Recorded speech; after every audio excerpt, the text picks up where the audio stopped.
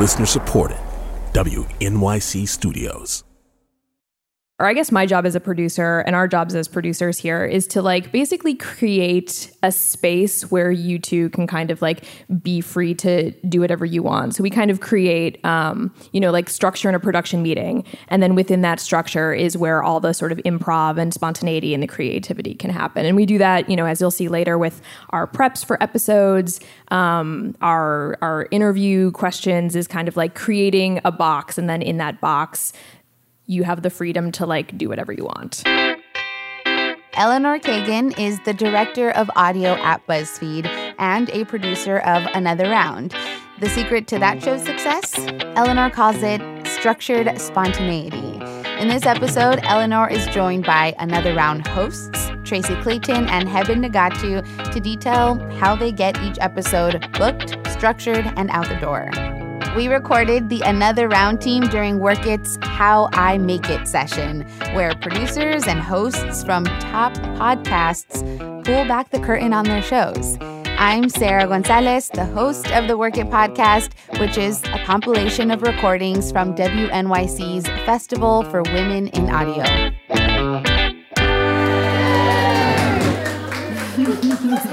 Y'all so cute. Hello. Hi. Welcome to this cozy room. Very cozy. I assume that we are all here to learn how Another Round is made. Hey. My name is Tracy Clayton.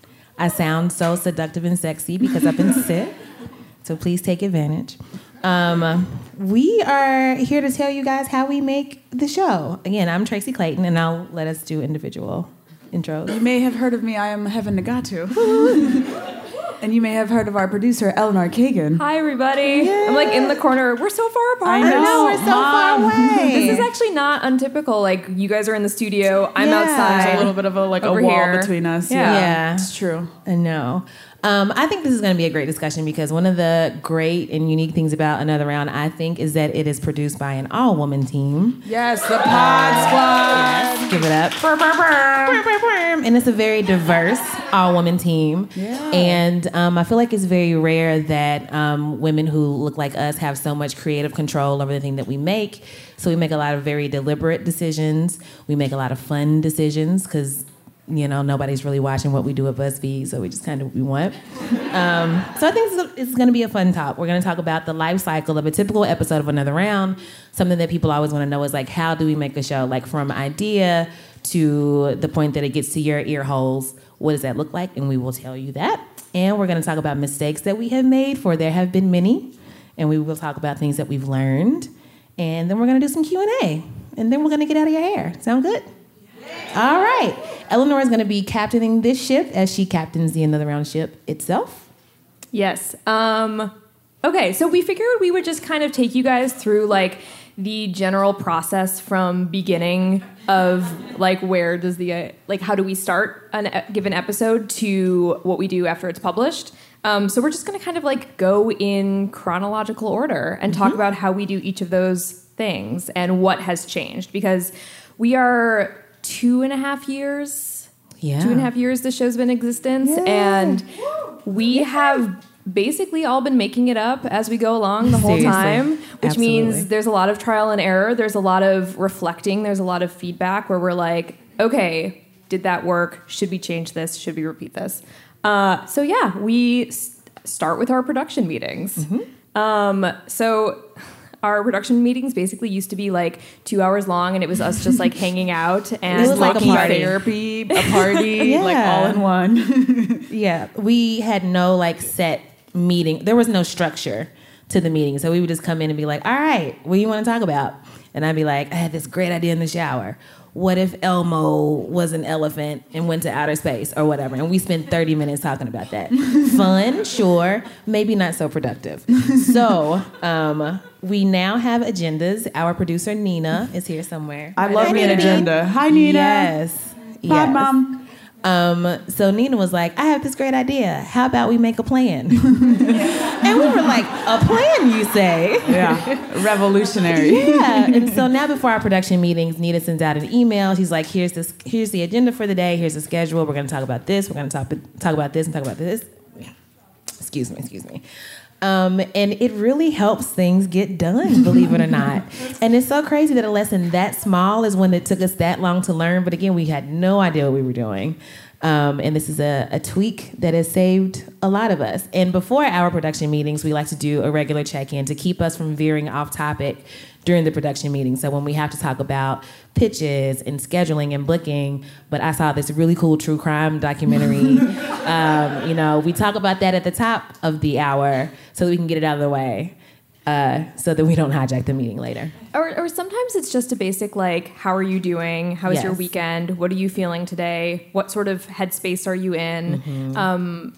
Checking in with each other kind of like puts us all on the same page so we can all move forward together, and like anything that's been bothering us or anything that we're particularly joyful about on a certain day, we can like get it out, we keep it brief, and then we, move forward with the work. So It's a little bit of like just making sure that we're all on the same page and we're all feeling good. Yeah. So it's still therapy, it's just mini therapy. Structured mini therapy.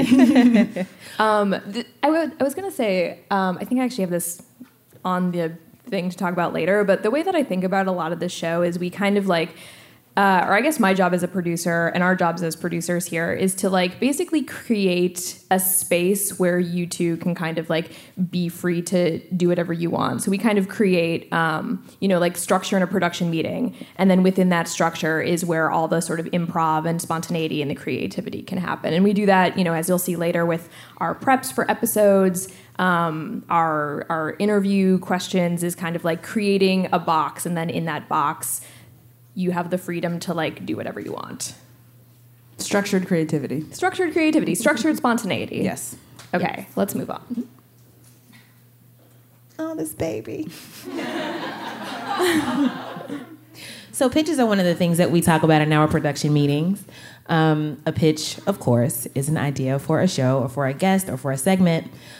We come up with our own pitches. For a while, we were like writing and typing proper pitches and sending them to the email listserv. Like, this is an idea. I think that this person would be a great person for the show for this reason, this reason, this reason. We were really good at that for a while. And then, well, let me not say we. I was good at that for a while. And then I sort of like went back into just like, oh, here's an idea for like a pitch. But the point is that we pitch ourselves, and we also get pitches from other people.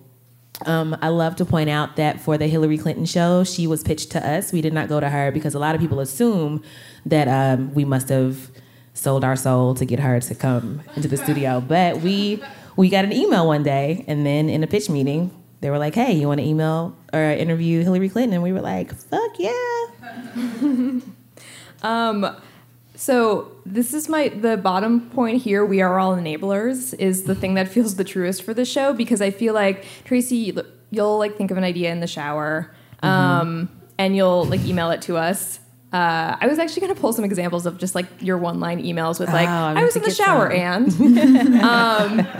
but then I feel like a lot of where the ideas in the show happen is somebody being like, this is a crazy idea, this will never work. Mm-hmm. And us being like, but what if it did? Yes. But what if we did it? Yeah. I mean, there's Tracy as Steve Harvey at our Kwanzaa Spectacular show. Excuse me, the name is Heave Starvey. I'm sorry. You're right. No copywriting. Yes. And the way that this happened is basically we were, if I remember this the right way, we were in a meeting planning for the show. And I think I very offhandedly was like, I mean, I can just come in as Steve Harvey and like just make fun of how he's a terrible person when it comes to women, blah, blah, blah. And the enablers that we are. Yes. And they were like, oh my God, yes, great idea. Do you have a Steve Harvey impression? I'm like, no. And so then in the meeting, I scratched up a Steve Harvey impression, and we just kind of like improv, and like, they were hyping me up, and I'm like, oh snap, this might be something. And then now Heave Starvey was born, and a lot of that is just really just being willing to say, yeah, no, it is crazy, but maybe we can make it happen. Because when you've got resources, as we kind of do, And when you have people who are willing to like help you make a thing, there's really like, it's not crazy to like put on a bald cap and be Steve Harvey, even though you cannot do a Steve Harvey impression. Like if you can like, if you want it to happen and you have like a team around you that can enable you, even in like your craziest ideas, you can get some weird looking stuff like that if you two want. And as far as how we decide what to say yes to and what to say no to, we're very, very deliberate. And we're very deliberate because when you're reporting on a story or when you're interviewing somebody and you don't really want to talk to them, you're not really interested in it, it'll affect the way that you prepare for that episode, for that talk. And it just won't be as great. It could be decent, it could be passable, but people can hear when you're not really into a thing or when you haven't really prepared for a thing. So a lot of times we feel pressure to be like, well, everybody's talking about this thing and everybody wants our opinion on this thing. And sometimes we just don't care about it. Yeah. Yeah. It's just like, I don't really feel that strongly. And you will hear that in the interview or in the whatever segment we would be doing. Yeah. I mean, the best content is content that you care about. So if it's something that we don't care about, then we won't cover it. If it's something that is just like too heavy for us, like it's too triggering, too stressful, if we're just like, this makes me sad to talk about, then we'll find a way to like address it so that we don't look like we're completely ignorant of it. But if we just don't have the energy for it, we just won't do it. And similarly, if Heaven like sees a comedian like he did with Janelle James and was just like, I think this person's really funny, don't know if anybody else knows about her or whatever, but it's my show, I think she's dope, let's talk about having her on the show. You know, we exercise a lot of autonomy and being like, we would never be like, well, she's not famous enough. Nobody knows her enough. So-and-so wouldn't get the references. White people don't know her. So, exactly. You may have been to one of our meetings, it sounds like.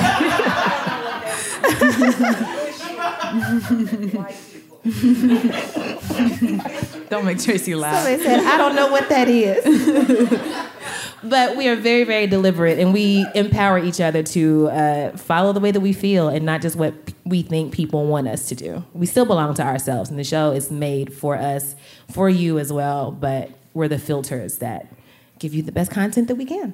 Can you guys talk a little bit about how you think about like pushing yourself outside of your comfort zone a little bit in terms of thinking about what we say yes to, if it's like someone you hadn't heard of before or a topic we haven't covered on the show, or something that like, you know, where we aren't sure if we're into it and we have to do some research and figure out whether we are into it. Yeah. A lot of times so I have ADD and my brain will instantly be like, I don't know who this person is. I don't want to talk to him. And I have to be like, well, maybe do a Google, you know, maybe look into who this person is and what they do, because you never know like where your next big story is going to come from. And another thing that I try to do is to lean into when I'm nervous or afraid to talk to somebody, or if I'm just like hesitant and I don't know why. Because a lot of times those are the conversations that will come out to be the best ones. And you get to challenge yourself and be like, okay, this conversation or this topic makes me uncomfortable, but I don't want to run away from that because then this topic will always make me uncomfortable. I can't think of a specific example where we were once like, maybe not, but then we did it. It's happened a ton of times. Yeah, I mean, I think honestly with like some of the politician interviews that we've done, Definitely. like, Hillary Clinton, yes, but I think like Valerie Jarrett and Susan Rice and even Cory Booker. Yeah. Like when I think like approaching all of those interviews, approaching all of those interviews has been like, all right, well, we don't identify as like political journalists, but we still have questions. And we also want to be in a place where we know what we're talking about, but we're not necessarily feeling we need to dig into like nitty gritty policy conversation. Mm-hmm. We want to ask the questions that our audience wants the answers to. So I think those have been some of the ones where I've detected a bit of discomfort. Yeah, I don't like talking to politicians. They're boring. Yeah, politicians and activists are really hard to interview because they have talking points, and it's so hard to get them off of those talking points. I'm like, I don't got time. You guys are good at it, though. Thank you. But with politicians, they're like, you know, beholden to a public or a voting public or something. So there's a little bit there that makes them have to answer our questions in a way.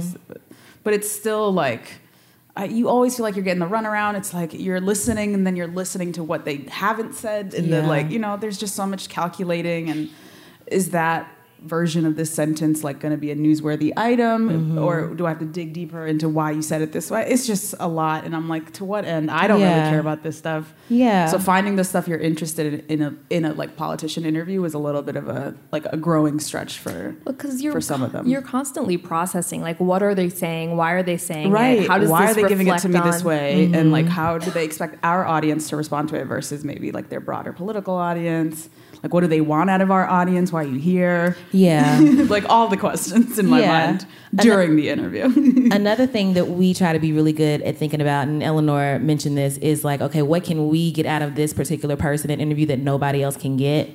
And I think it's two Black girls were immediately disarming, so people are more likely to open up and be more relaxed. And so with the politician, you're like, okay, we know what you're going to say about like government and policy and voting, but like, what's your favorite food? You know, like how can we like rattle you a little bit and get you kind of off kilter? I had a lot of fun kind of poking at Cory Booker because, you know, he be talking. So I was like, all right, I want to knock him off his block a little bit and see how he can like, you know, stand back up. And that was really fun. And Ask also him about Les Mis. Oh, Les Mis. He has such horrible Les Mis opinions. Oh my gosh. I was very upset. Should we move on to booking? Yes. Okay. Shout out to our producer, Garanash, who chose these amazing gifts. Yes. Also. So good. So, okay, how do we book people? People reach out to us with pitches. We reach out to people we want to have on the show with pitches. I slide into people's DMs and harass them on Twitter. Yeah, so that's the other, like, that's like the third option. Can you talk about, like, the art of the DM slide? I mean, you know what? With natural talent, it's hard to explain, you know. When you just have the sauce, you kind of just have it. It's forever. But I had the advantage of having been addicted to Twitter for way too long before I even started at BuzzFeed, before the show was a thing. So I had this little group of internet weirdos who for some reason were like paying attention to me and like the things that I was doing and saying. And, you know, I just routinely like just tweet at people that I like, you know, hey daddy at Tom Hanks, just in case he sees it, because you never know. And a good, he has not responded yet, by the way, but I'm keeping hope. But a good example of a really effective DM slide was the Lin-Manuel Miranda episode, because that's how he actually got on the show. I had tickets to see the show and was excited to see it, so I tweeted and I added him just in case I could like get backstage or something. And amazing. And then I noticed that he followed. And yeah, you know, I mean, really, the whole thing is just like throwing like Hail Marys and haymakers, Hail Marys and haymakers, and just seeing like what lands and what sticks. So that's when I noticed that he followed me on Twitter. And then one day I just tweeted and I was like, I'm getting real sick of Lin-Manuel Miranda playing us. Like, he's not going to come on the show. And then he responded. He was like, ain't nobody playing you. I'm ready. And then I was like, all right, in the DMs. And this just happened to be the day that I was going to go see the play. A smooth criminal, ladies and gentlemen. But I slid right in those DMs and I was like, hey, just so you know, I'm very serious and I'm also much more charming in person. Would love to come and convince you, blah, blah, blah, blah, blah. And he's like, yeah, no. He was like, I don't need any convincing. Like, I'm here, I'm with it. But I really think had I not like poked him a little bit, he never would have come on the show. So the moral of the story is the worst that they can say is no. The worst that they can do is not respond. Didn't you also bring a handwritten letter that we tried to create a wax seal for so it seemed old-timey? Julia Furlan, I think. Y'all sure I just did. remembered that. Y'all sure did. Yeah. She did. It was an aesthetic. It was cute. And she was like, you can't open it. Only Lynn can open it. So I don't know what it said to this day. But that's a good example of being creative, you know, getting people to like notice you. People are as addicted to Twitter as you are. And celebs see their feeds, which is crazy. They can't say yes if you don't ask. Yes. So two things that we also wanted to touch on when it comes to booking is like sort of maybe like a little bit of just practical advice as to like when you're trying to book an author or a celebrity or somebody on your show. There's a couple sort of tricks that we use. One is like if you're booking someone and they have like, and maybe this seems really obvious, I don't know, but if somebody has a project to promote, they're much more likely to say yes to an interview because they want to talk about that. And later we'll talk about interview prep, but then we try to like talk a little bit about the thing that they want to promote and then talk about whatever we want with them. If you're like going through publicists, going through the publicist for the actual project itself, like the TV show's publicist rather than somebody's personal publicist, because they have a stake in wanting to get their person on your show to promote their project. And things like, I guess those are kind of the things.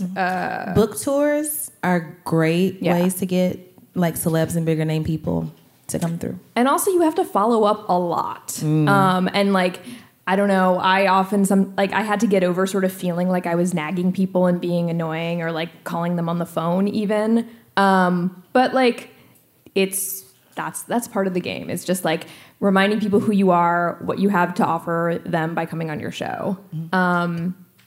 And the other thing is, when we book live shows, it's really important to us to sort of speak to the local audience in the room. I mean, we want to speak to the people in the room and the people listening.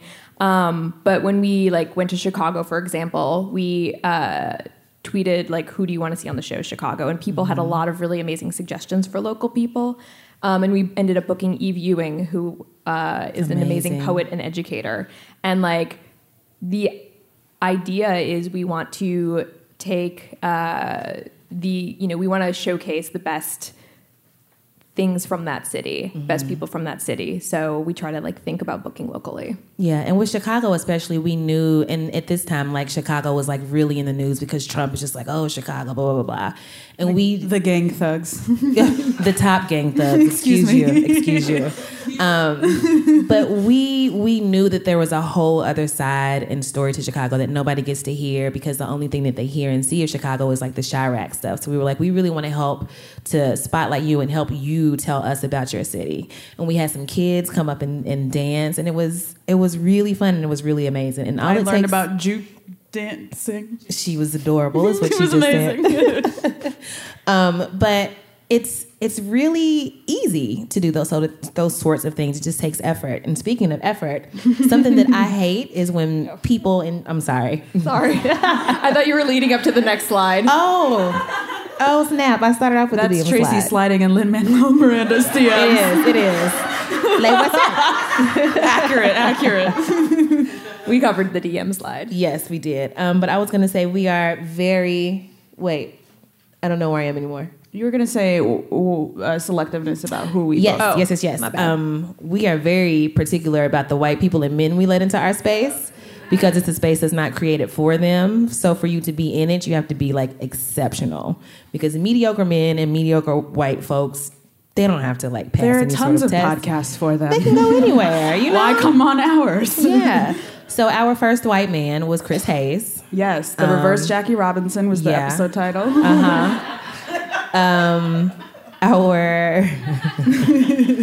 he was like integrating mad podcasts at the time, so he really was. But yeah, integrating.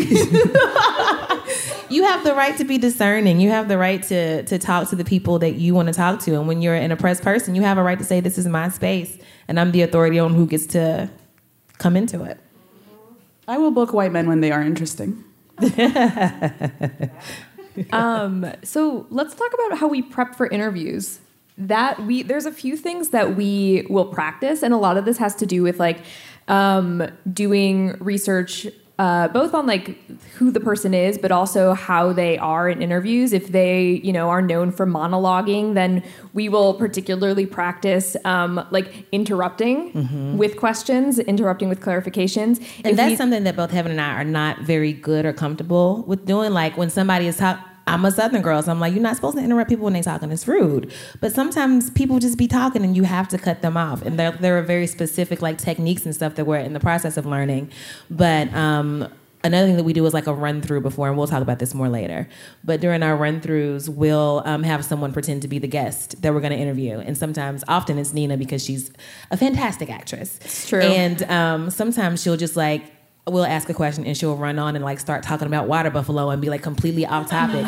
And we have to figure out how to like interrupt and get it back on track. And sometimes I'm just like, this is hard, I can't do it. And sometimes we do it and we're just like, oh shit, we just learned a thing. So we do like drills and stuff like that. Yeah.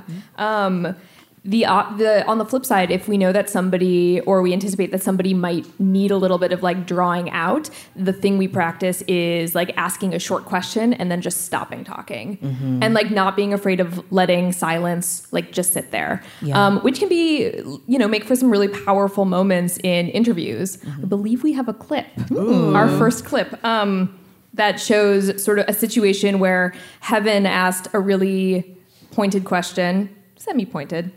a direct question and then just stop This is talking. Melissa Harris Perry, right? Yeah, it was Melissa Harris Perry. And this was her second appearance on the show. And she had been through a lot with MSNBC. And we had asked her a question, and she was sort of fumbling and kind of taking her time a little bit. And Heaven was just like, what are you feeling right now? And that was it. It was just quiet. I'm bad at that because silence kind of makes me nervous. Like, I'll just keep asking the question until somebody answers. But Heaven is really good at just like asking and just letting the silence lie. It's beautiful. So can we get that clip, please, Melissa? It seems like a lot is coming up for you right now. Yeah, And I don't know how to ask. It feels like you're holding back a little. Mm-hmm. What's weighing on your spirit? Oh, I mean, it sucks. Like, I knew it would always be over. So I don't know if you could hear what she said, but she said, I knew it would always be over. But that she said so much in that silence, like you could hear how she was struggling with this. You could hear how it was draining her. And Heaven just like gave her a space to share that with us, even without saying anything at all. And I was just like, oh my God. It's sometimes hard to like capture the body language of a person while they're talking. And like in the body language of the interview, you could see she was really struggling, but you couldn't hear it in the audio. So just giving her space to like have an uncomfortable moment to herself. Yeah. And then maybe And share if she felt. I think if we had done that interview maybe a year before, there would have been the instinct to sort of jump in and fill that silence with something. But you guys sat back and let it happen. Yeah. And then we didn't cut it down or anything when we edited it. Also, a really good thing, Heaven, that you did in that was you said, I don't know how to ask this. And I think that also like put her at ease to like not know how to answer. And a lot of times, like when you're unsure how to ask a question and when you feel nervous about asking something, just saying that is better than just not asking the question at all, because you never know what answer you're going to get. So making yourself vulnerable makes it easy for your guests to become vulnerable too. And that like leads really well into recording, which is where we practice these things that we enact these things that we practice during the prep process. Do you want to show everyone what we do at the beginning of a recording? Hands. Does Hands. anybody want to? Do you guys want to do hands with us? Okay. Oh, Wait, you guys ready? are so cute. Everybody do it with us. Ready? All right. So What are hands? hands. This is what we do to have high energy because you can't just like show up every time and expect to have energy. Right. So doing this will get your adrenaline up a little bit. Makes you feel kind of goofy, you know? And this is literally shorthand for the Yes. longer hands exercise. Yes. Which is like an improv game where everybody stands up and you go 1, 2, 3, 4, 5, 6, 7, 8, 1, 2, 3, 4, 5, 6, and then you do the feet. Then you do go hands and feet. count and all you the way do that down. all the way 7. 1, 2, 3, 4, 5, It's a 6, 7. surprising energy boost. Yeah. That worked. I And I'm actually feel more sweating at the end energetic of it. now. So we would do the whole thing, and then we just truncated it to hands. So now we just do this. Yeah. And then somebody will do a goofy dance. Heaven will sometimes turn on some music. We love Beyonce before an interview. We love some Cardi B. Yes. You know, turn up a little bit in the studio because your body can like have such a big impact on the energy that you actually have. And, you know, you don't want to, hey, Hillary, how are you? You know. Y'all would get a real whispery ass podcast. I know. The pre-studio rituals are important, and we've developed those over time. You know, like, is everybody's laptop charged? Are we able to talk to each other on GChat during the interview? Is your drink filled? Is airplane mode on? So there's nothing else in the world that you need to worry about except this task at hand. Mm-hmm. So what am I forgetting? We also, speaking about logistically and technically how it happens, like how we communicate when we're in the studio, we in our prep sessions have a prep document that has like all of our questions where we go and we prioritize the ones that we like the most, and we try to get them in a good order so that they flow in a really nice way and get good transitions. And so when we're doing the actual interview, this is the document that we work off of. And, you know, it's kind of a living document. So as the interview's going on, we can be like, oh, they mentioned this. Let me go down to this section and ask this question about the same thing. But also in that Google document, we can talk directly to our producers who can be like, this is great, draw more out, or move on to the next topic, or push a little deeper here, or that was great. You know, they give us a lot of encouragement in the moment, which does so much. I don't know if y'all know. You nailed that transition. Oh my gosh! See, I feel like I can do anything right now. We also tried once having, you know how like news anchors have like the little thing in their ear, and there's like, oh wait, what's that, Bob? What's that? We tried that a couple times. It does not work for us. It was so cute. I'd be like, hey guys. And they'd be like, then we'd be like, what? Like, no. What? Huh? Don't look at me at when I all. do that. We Don't were look like at me. golden retrievers. We were Pavlovians, yes. So that's another thing that we learned. Yeah. So we're running low on time a little bit. So Oh my gosh. let's just sort of go through these next slides. This is a very frequent question we get. So how much drinking do you guys actually do on the podcast? Sometimes too much. We learned that we cannot have straight liquor in the studio. That was the Deezus episode where we were drinking straight liquor. He was drinking beer. We got so trashed. We have a clip of this extremely drunk moment. Oh my. Fantastic. I would like to thank him. Oh, I'd like to take the receipt.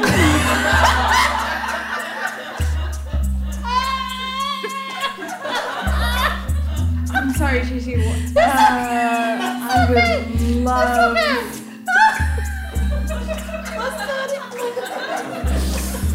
Oh my gosh. Oh. And that was the edited version, y'all.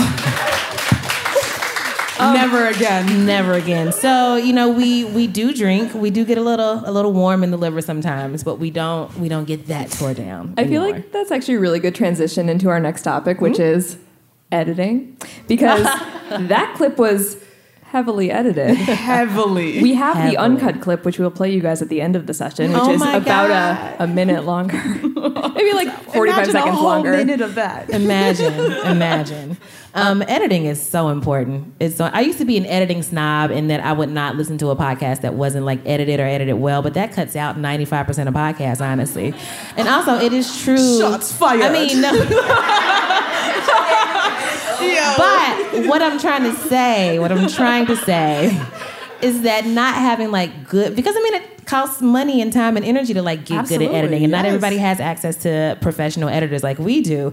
And honestly, if your content is good enough, your people will listen to you. Like I listen to podcasts where like there's cats in the background, but I'm like, it's so good though, But you always want to present yourself and your guests in their best light. Like if I'm like being like, if you take a picture of me, like Photoshop me to the gods, like make me look good. And we really want to make people look good and sound good. That's all I know about editing because I don't do the rest of that shit. So. Yeah, I guess like our philosophies around editing is like everyone sounds better with editing. We want to leave you wanting more. We try to do something that I think of as like cutting to the funny. So if it's funny, but it's a total tangent, but it's hilarious and makes you happy, then leave it in, just because it's not like on topic, quote unquote, or totally relevant to the conversation. If it's a moment of joy or a moment of like revelation in some way, we do leave that in. Sometimes, so sometimes a tangent is great.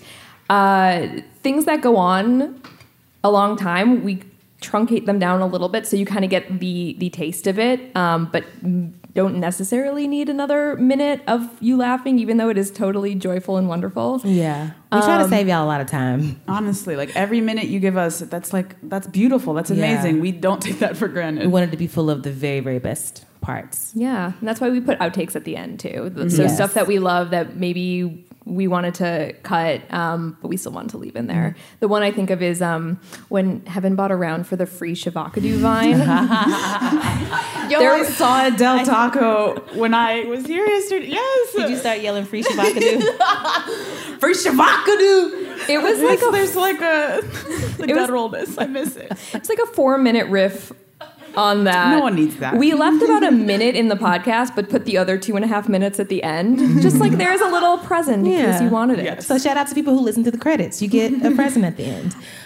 Something we wanted to talk about is also like, what do we not air? And we're gonna like play you guys some stuff now that has never been heard before. Exclusive. So yeah. So okay. Do you want to set up this interview and why we didn't air it, and then we'll Yes. play you guys some clips? Would love to. So this interview happened during the election. We shall not speak before its name. times. In the It was before. like summer 2016. Yeah. We were different people then. Yeah. We all were. And we thought we would take a chance and interview Diamond and Silk. Are we familiar with? You guys know who they are? Diamond and Silk are. So we had just done the Hillary Clinton interview like a few months ago. We were thinking about the political climate, and we were talking about we wanted to do more, maybe like find a way. Trump's not going to talk to us. Maybe find a way for someone from a conservative leaning angle side to come on and talk about well, what y'all got? Yeah, and if they're black, all the better. So Diamond and Silk are two black women who, for some reason, really loved Trump in like really loud, offensive, uncomfortable ways, I think. I don't want to be dramatic and call them like caricatures, mammies, but a lot of people think that they were that sort of person. And they were like in the Trump rally circuit. And like they were like opening for him. One of them like never says anything in the videos that they make. One of them just like, Trump's gonna build that wall. And the other one's like, girl, build that wall. And that's like their whole thing. That's their whole thing. So summary of who they are. Yes, that's who they are. And so we decided to interview them. The interview was a lot. Should we play the clip now and then explain? Yeah, I mean, the only two things that I would add is that, like, we thought that it would be really important to bring them on to try to figure out, like, who they are as people, what drives them, you know, hear them talk about their beliefs. And also, you know, a key tenet of Another Round is that, like, black women are not a monolith. Yeah. And, like, there can be liberal identified black women and conservative identified black women. And, like, you don't have to agree on everything. And so having this conversation might be revelatory. Yeah. Spoiler alert. It was not. No. And I think the reasons that we didn't air it were because, one reason was you guys would ask them questions and they just they weren't giving you anything. Yeah. Even non-political questions. So we asked them what they drink in their videos. So can you play the clip called Hypnotic? However, no, that was not hypnotic or whatever that stuff is. What are you guys normally drinking? Well, I can't tell you that. You got to wait until I come out with my something, and then you can get a taste of it too. Oh, so you got a wine coming out. Well, we just... Who knows? Let's see. Who knows? If you want to tell God what your plans are, he's all he's going to do is laugh at you because he's going to say, guess what, boo? I got something better for you. So you know what? Whatever God has in store for Diamond and Silk, we're going to go with the flow of it. Yeah. Okay. So the question was, what do you drink in the studio? Yes. And that's what we got. It's not hypnotic. I was like, it looks blue. And then maybe they do have a drink line coming out, but God, you never know. God's plans. Yeah.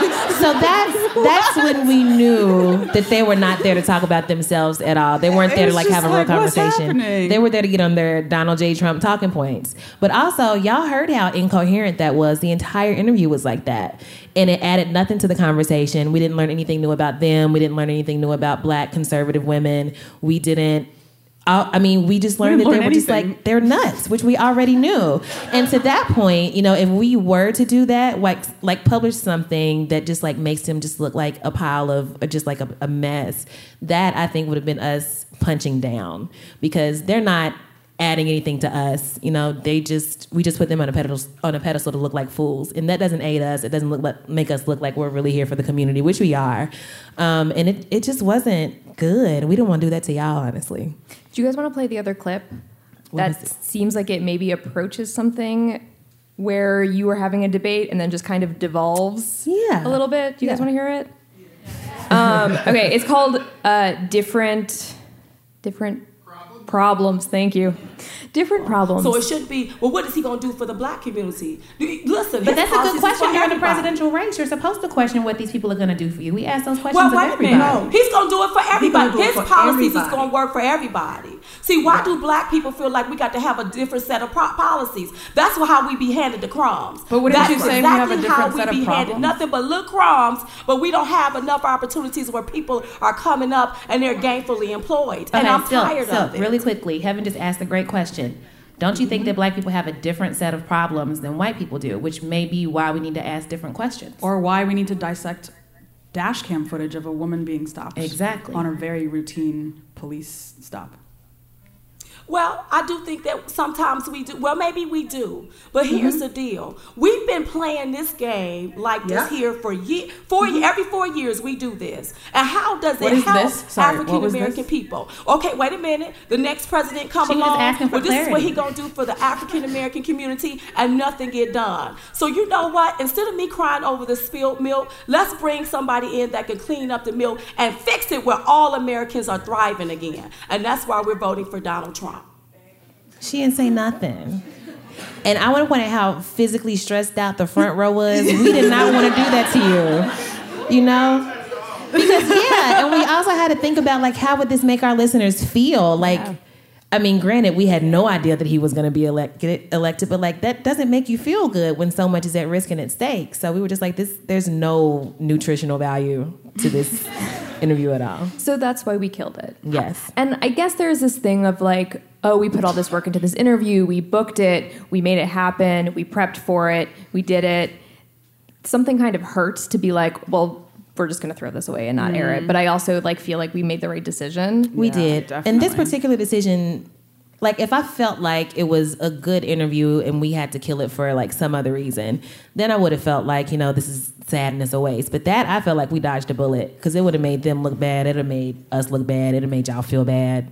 But there are times where you're like, man, this I put energy and time into this, but that's also a lesson I think of podcasting. You have to be discerning and you have to take everything on a case-by-case basis. Yeah. So the last thing we're going to talk about very briefly, because we want to leave time for questions, is, what happens after we hit publish on an episode. We try to shout it from the rooftops. We try to put it on all of our social feeds. We create audiograms. Another Round has the most amazing community of listeners. Yes, absolutely. Shout out to y'all. Yeah, who like engage with the show in a lot of different ways, whether it's the newsletter, the Slack book club that one of our friends and listeners, Cher, started. Or just the Twitter comments. Like, I just love seeing y'all talk to each other in the Twitter comments. Like, oh, I've got an extra ticket to the show. Does anybody want to go with me? Or does anybody, need a ticket? We met people at the show last night who had just become friends. And I was Friends in line. I love that. I know. But the way to really make your podcast go beyond being just a podcast is to think about the community and your listeners and, how can you continue to engage with them even when they're not listening to the podcast. Social media is a great way to do that. Even goofy stuff on Snapchat, just try to stay present and just try to continue to provide resources and just remind people that hey, we have this space that we built for you. This is your living room, respect it, but enjoy it. I think that's all I had to say. I think that's it. Questions? Just want to move the mic a little bit. Word. Get to it, baby.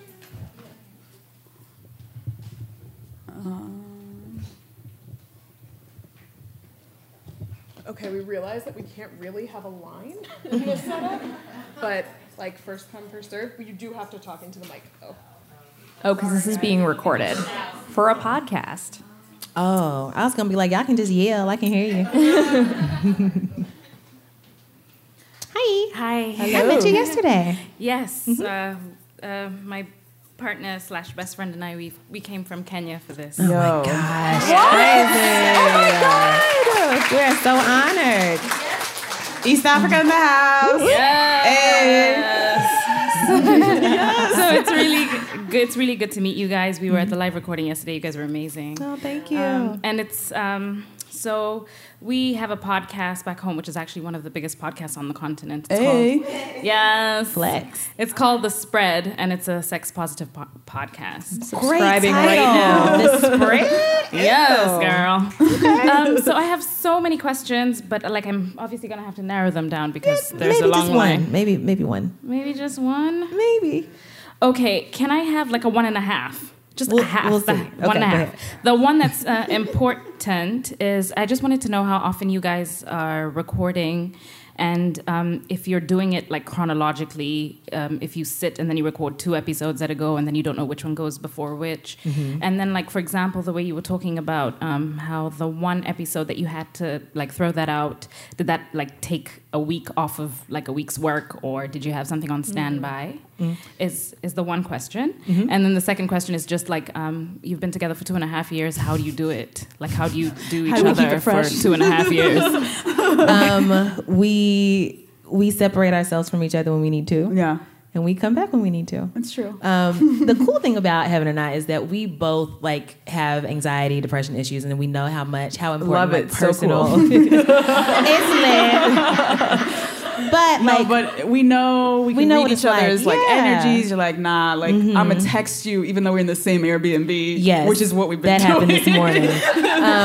But you know, like in situations like this, like after a show, like doing shows takes a lot of energy, and we love to like be out in the crowds. But sometimes like we just don't have the energy to do it. Sometimes I do and she doesn't. So we're like, hey, you know, when you need to get out, give me a signal, and then I got you. So a lot of it is just like knowing each other and knowing what it's like to deal. And also, I like her. She's cool. It helps that we're friends. Yeah.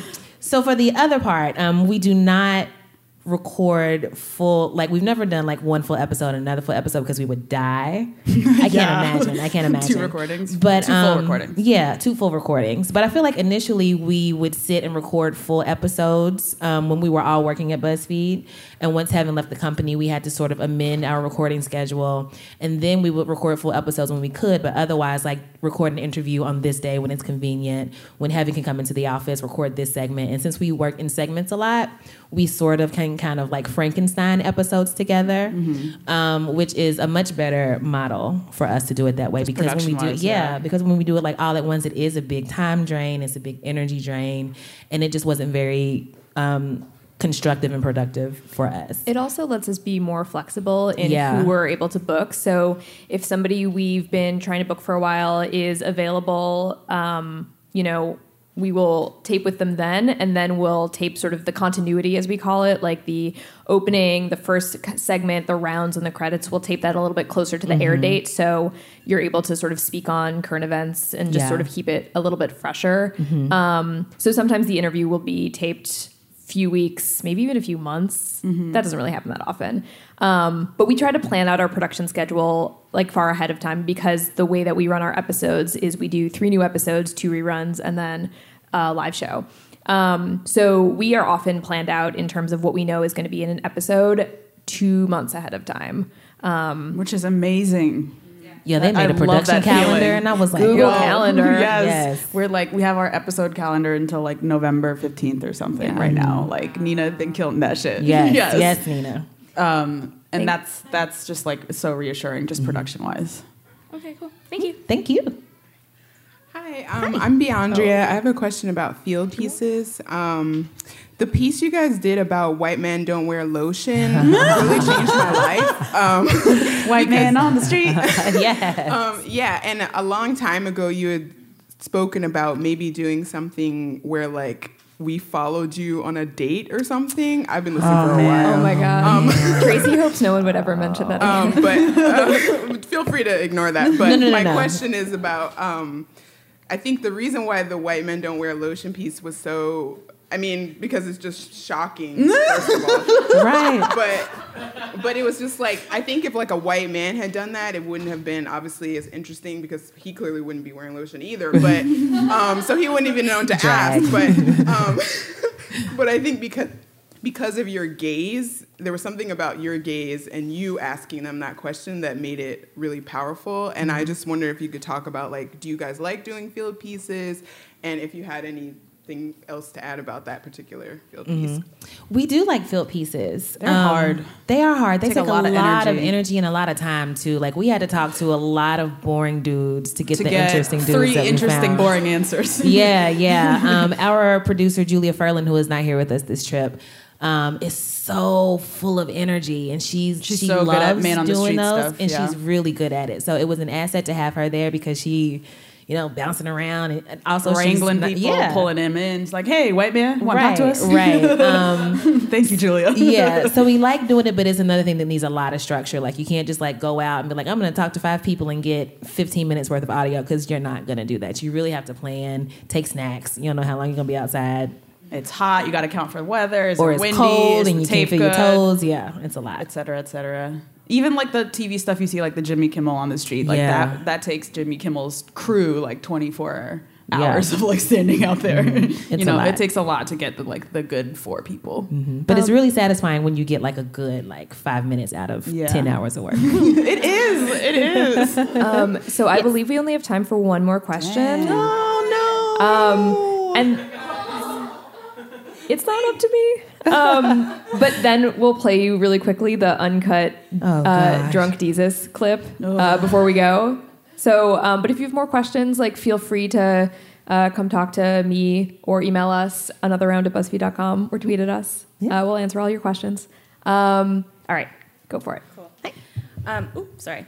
My name is Jordan. I wanted to ask more about your research and interview question process. You started to touch on this, but like every time I listen to an interview, I feel like you guys have the best questions of like all the podcasts I listen to, and even sometimes like interviews of the same person I've heard on other podcasts. Like you guys have really fresh questions, and you're always like, I heard you did this thing one time when you were 12, and like we want to talk about that. So I just want to hear more about how do you find out stuff about your guests and like what goes into your research and interview question process. Well, thank you, firstly. That's what we're going for, so it's nice to know that it's working. Yeah. Heaven is an A+ social media stalker. Love it. So usually all of the... And like early social media is when people are the most honest about like the random shit they like. They're so earnest. I love it. Yes. So all of the you did this thing when you were 12 questions came from Heaven. It's like, I've been peeping your Instagram. Yeah. But beyond that, we really try to, well, when we research, we, do Google and, see like trivia on this person or whatever. But we also listen to and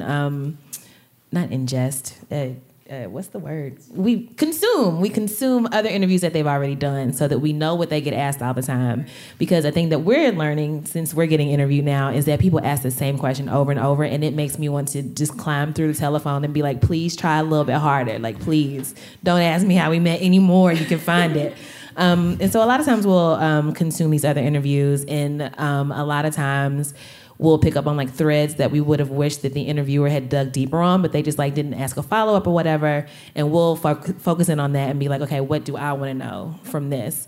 And it's really just about like being innovative and just like really just trying to ask new questions, because when you sit down to interview somebody, you can get caught up in like the basics. What do I want to know like in this moment right now? But like you have to consider like the things that they've already shared with the world and how you can go farther and push deeper beyond that. Yeah, and it definitely depends on like the kind of persons. For some people, it's like we are like their first big profile. We're kind of like giving them the another round bump and putting them on. And for other people, we're like you know them as a celebrity and like they're in a media like circuit for a movie, so they're well versed in what people already know all their fun facts and whatever. So it really depends. But I like seeing like, especially for some of the celebrities that have a longer.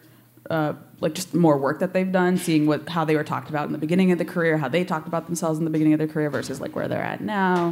Podcast interviews, other podcast interviews are generally more intimate, so I like listening to those. And just hearing how they talk is really super helpful. Yeah, another thing that's helpful to remember is that the people that you're interviewing are bigger than the reason that they're sitting in front of you.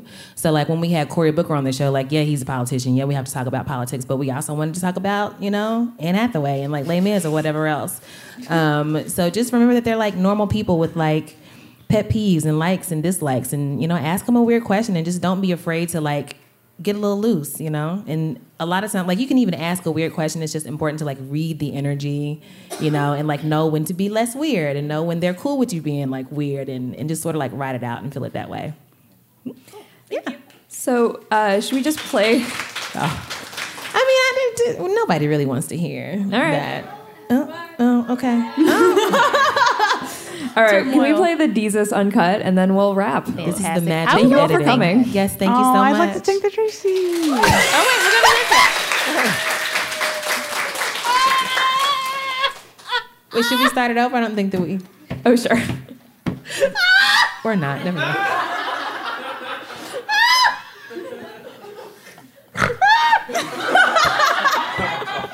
All right. Sorry. It just keeps going. Patrice Rushen from Forget Me Not. That's Deezus in the background. I'm sorry, Tracy. I would love. I would love to thank Tracy. Okay. Still going. This is so uncomfortable. Oh, my stomach. Okay.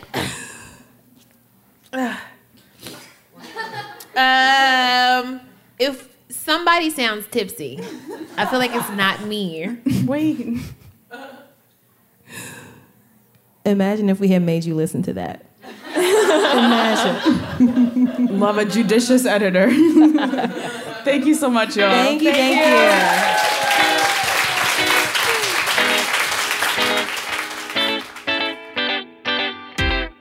That was Heben Nagatu, Tracy Clayton, and Eleanor Kagan of Another Round.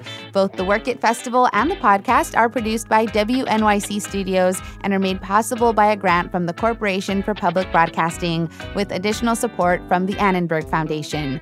Event sponsors include Cole Haan, MAC Cosmetics, and ThirdLove.com.